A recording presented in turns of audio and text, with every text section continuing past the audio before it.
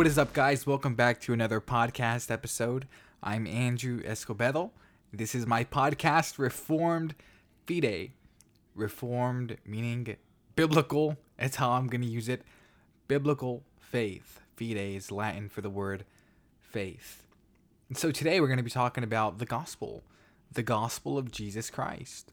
I mean, truly, you would be astounded at how many people profess faith in Christ, how many people who claim to be Christian and do not know the gospel. The gospel to them is telling people that Jesus loves them and that God has an amazing plan for their lives and they're going to prosper and thrive. That is a prosperity gospel, and it is not the biblical gospel. You know, the gospel that is focused upon Christ and not man. The problem with that gospel is that it's centered upon men, sinners. The gospel of Christ ought to be centered upon Christ. And biblically speaking, the biblical gospel is centered upon Christ and what he has accomplished. So, that being said, we're going to launch into our discussion. I want to start first of all with talking about original sin. That is the sin of Adam and Eve. When Eve ate the apple, men fell, and Adam was held accountable for her sin because he was the head of the human race. So when she ate, he sinned too. He sinned first and foremost because he's the head of the human race. He represents the human race. And so original sin is important to understand because we have an inherent sin nature because Adam fell, because men sinned when God created the earth. That is Adam and Eve. And so we're born with a sinful nature because men fell. The fall of man. I have here a quote by John MacArthur, and this is from his book, Biblical Doctrine. It's like a summation of biblical doctrine. It's just like a little systematic theology in essence. And so he asked the question, how does the first man's sin affect all born after him? Theologians often refer to this reality as original sin, from the Latin peccatum original. In one sense, original sin refers to the first sin committed by Adam, but original sin also encompasses the sinful state and condition of all people because of their relationship to Adam, which is the reason people are depraved and tainted from sin, with sin from conception. Several verses support the concept of original sin, including Psalm 51:5, "Behold, I was brought forth in iniquity, and in sin did my mother conceive me," and Ephesians 2:3, "We were by nature children of wrath like the rest of mankind." Also, Adam's sin is linked with man's sinfulness in Romans chapter 5 verses 12 through 21. The most detailed scripture passage on this topic. This passage is also one of the most debated sections in Romans, since several views have been preferred regarding how Adam's sin impacts mankind. So that is a very solid definition of what original sin is. Yes, in one sense, it has to do with Adam falling, with man falling, but it also encompasses our sinful state, our sinful condition because of our relationship to Adam as being related to him. We were born in Adam, and that's why we have to be born again, born into the family of God. You have to be born from above.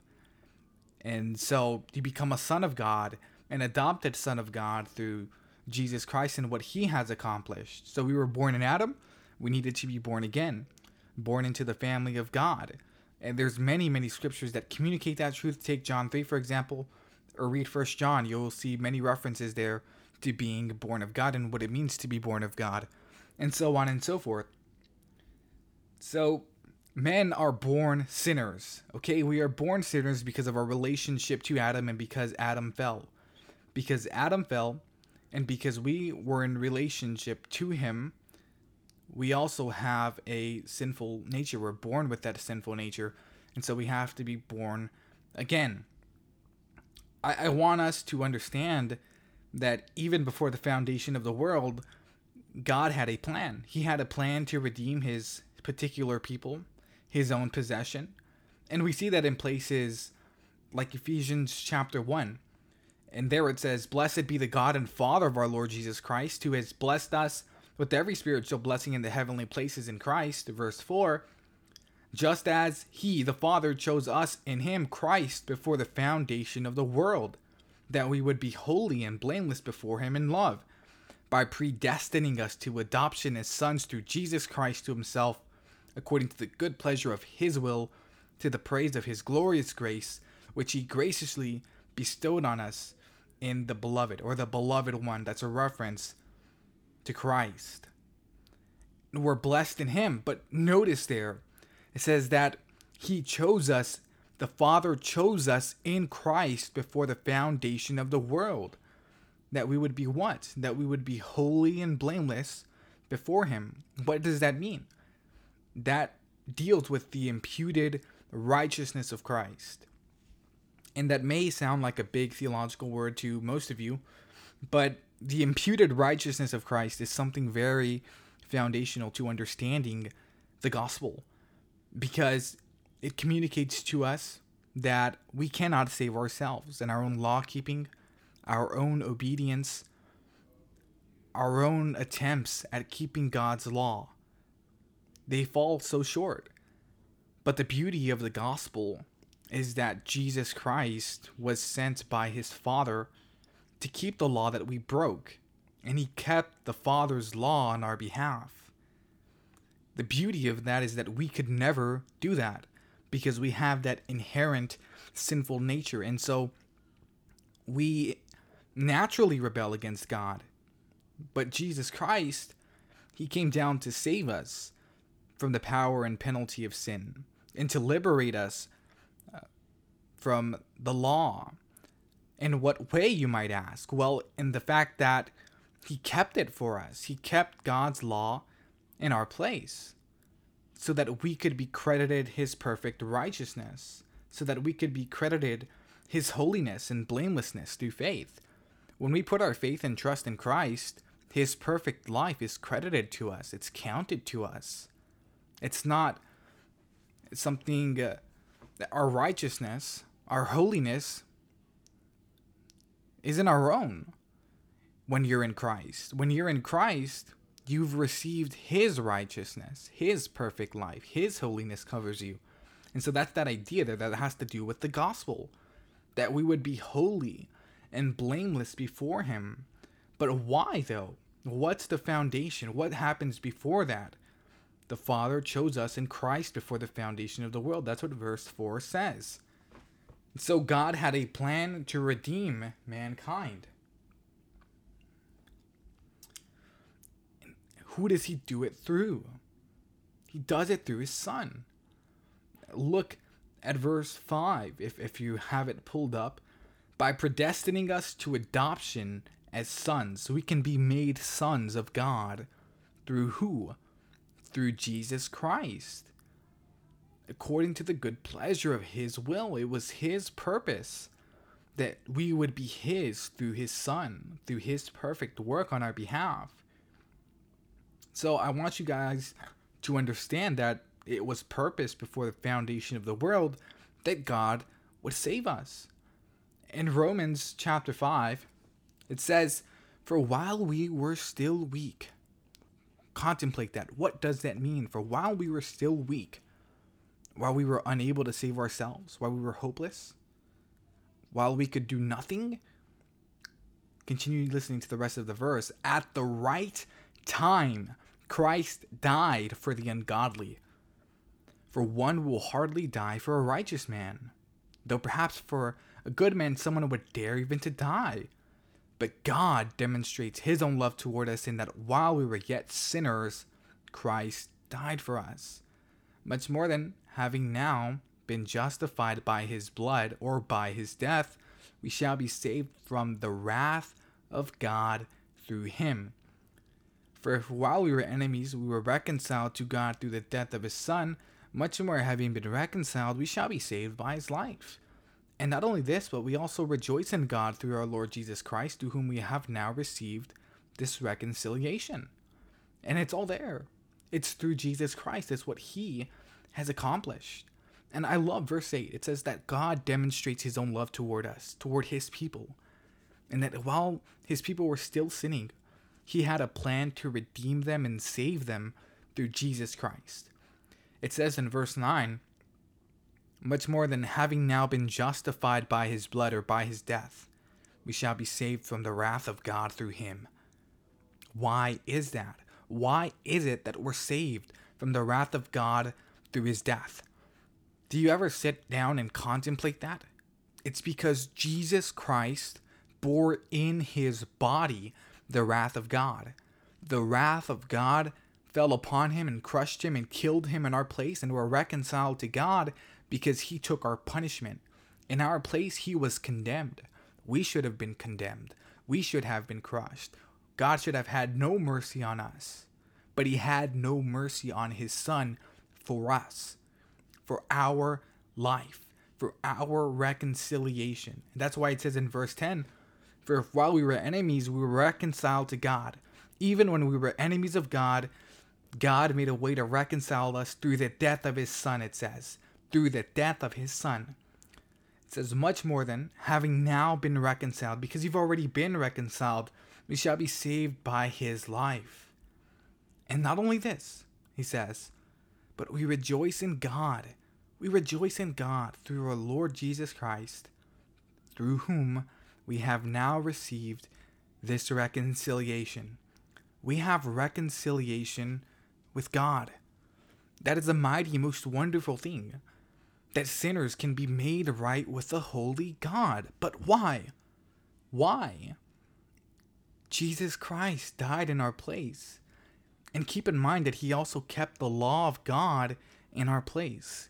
He met that righteous requirement of perfection on our behalf. That law we could never keep. We could never do it. We could never earn it. We could never keep it perfectly. Jesus Christ did that for us. He kept God's law in our place. That is the most wonderful truth, in my opinion. Oh, it's so beautiful. That because he was flawless on our behalf, God can treat us like his own. And we are his own. But why? Because Jesus Christ lived the life we could never live. He died the death we should die. But he also rose from the grave, defeating death. He conquered sin. He conquered the grave. He conquered death. And so in his resurrection, his people are spiritually risen. And when he returns, his people will be physically risen. It is the most beautiful truth that in Christ we have our life. In his death, we have our life. He is our life. Remember, he said he is the way, the truth, and the life. And what? No man comes to the Father but through him. He is the only way to reconciliation with the Father. We have nothing to offer God. Nothing but filthy rags. And I love what it says in Romans chapter 1, verse 16. It says, for I am not ashamed of the gospel, for it is the power of God for salvation to everyone who believes. Who believes what? The gospel, to the Jew first and also to the Greek. For in it the righteousness of God is revealed from faith to faith, as it is written, but he who is righteous by faith shall live. And so in the gospel we have been saved. It's the power of God for salvation in the gospel for everyone who believes. And so the gospel call is to believe and repent, to believe in Christ and repent of your sins, to turn away from that wicked lifestyle, that sinful manner of living, and to give your life to God. And in Ephesians chapter 1, verse 7, it says that in him we have redemption through his blood, the forgiveness of our sins according to the riches of his grace, which he caused to abound to us in all wisdom and insight, making known to us the mystery of his will, that is the gospel, according to the good pleasure which he purposed in him. You can be reconciled to God today. You can be made right with God today, but only through what Christ has done. And I hope that this has been a faithful gospel presentation, and these topics get so deep and so profound, and it's hard for me to kind of expound upon these ideas because they really do run so deep and they're all interconnected.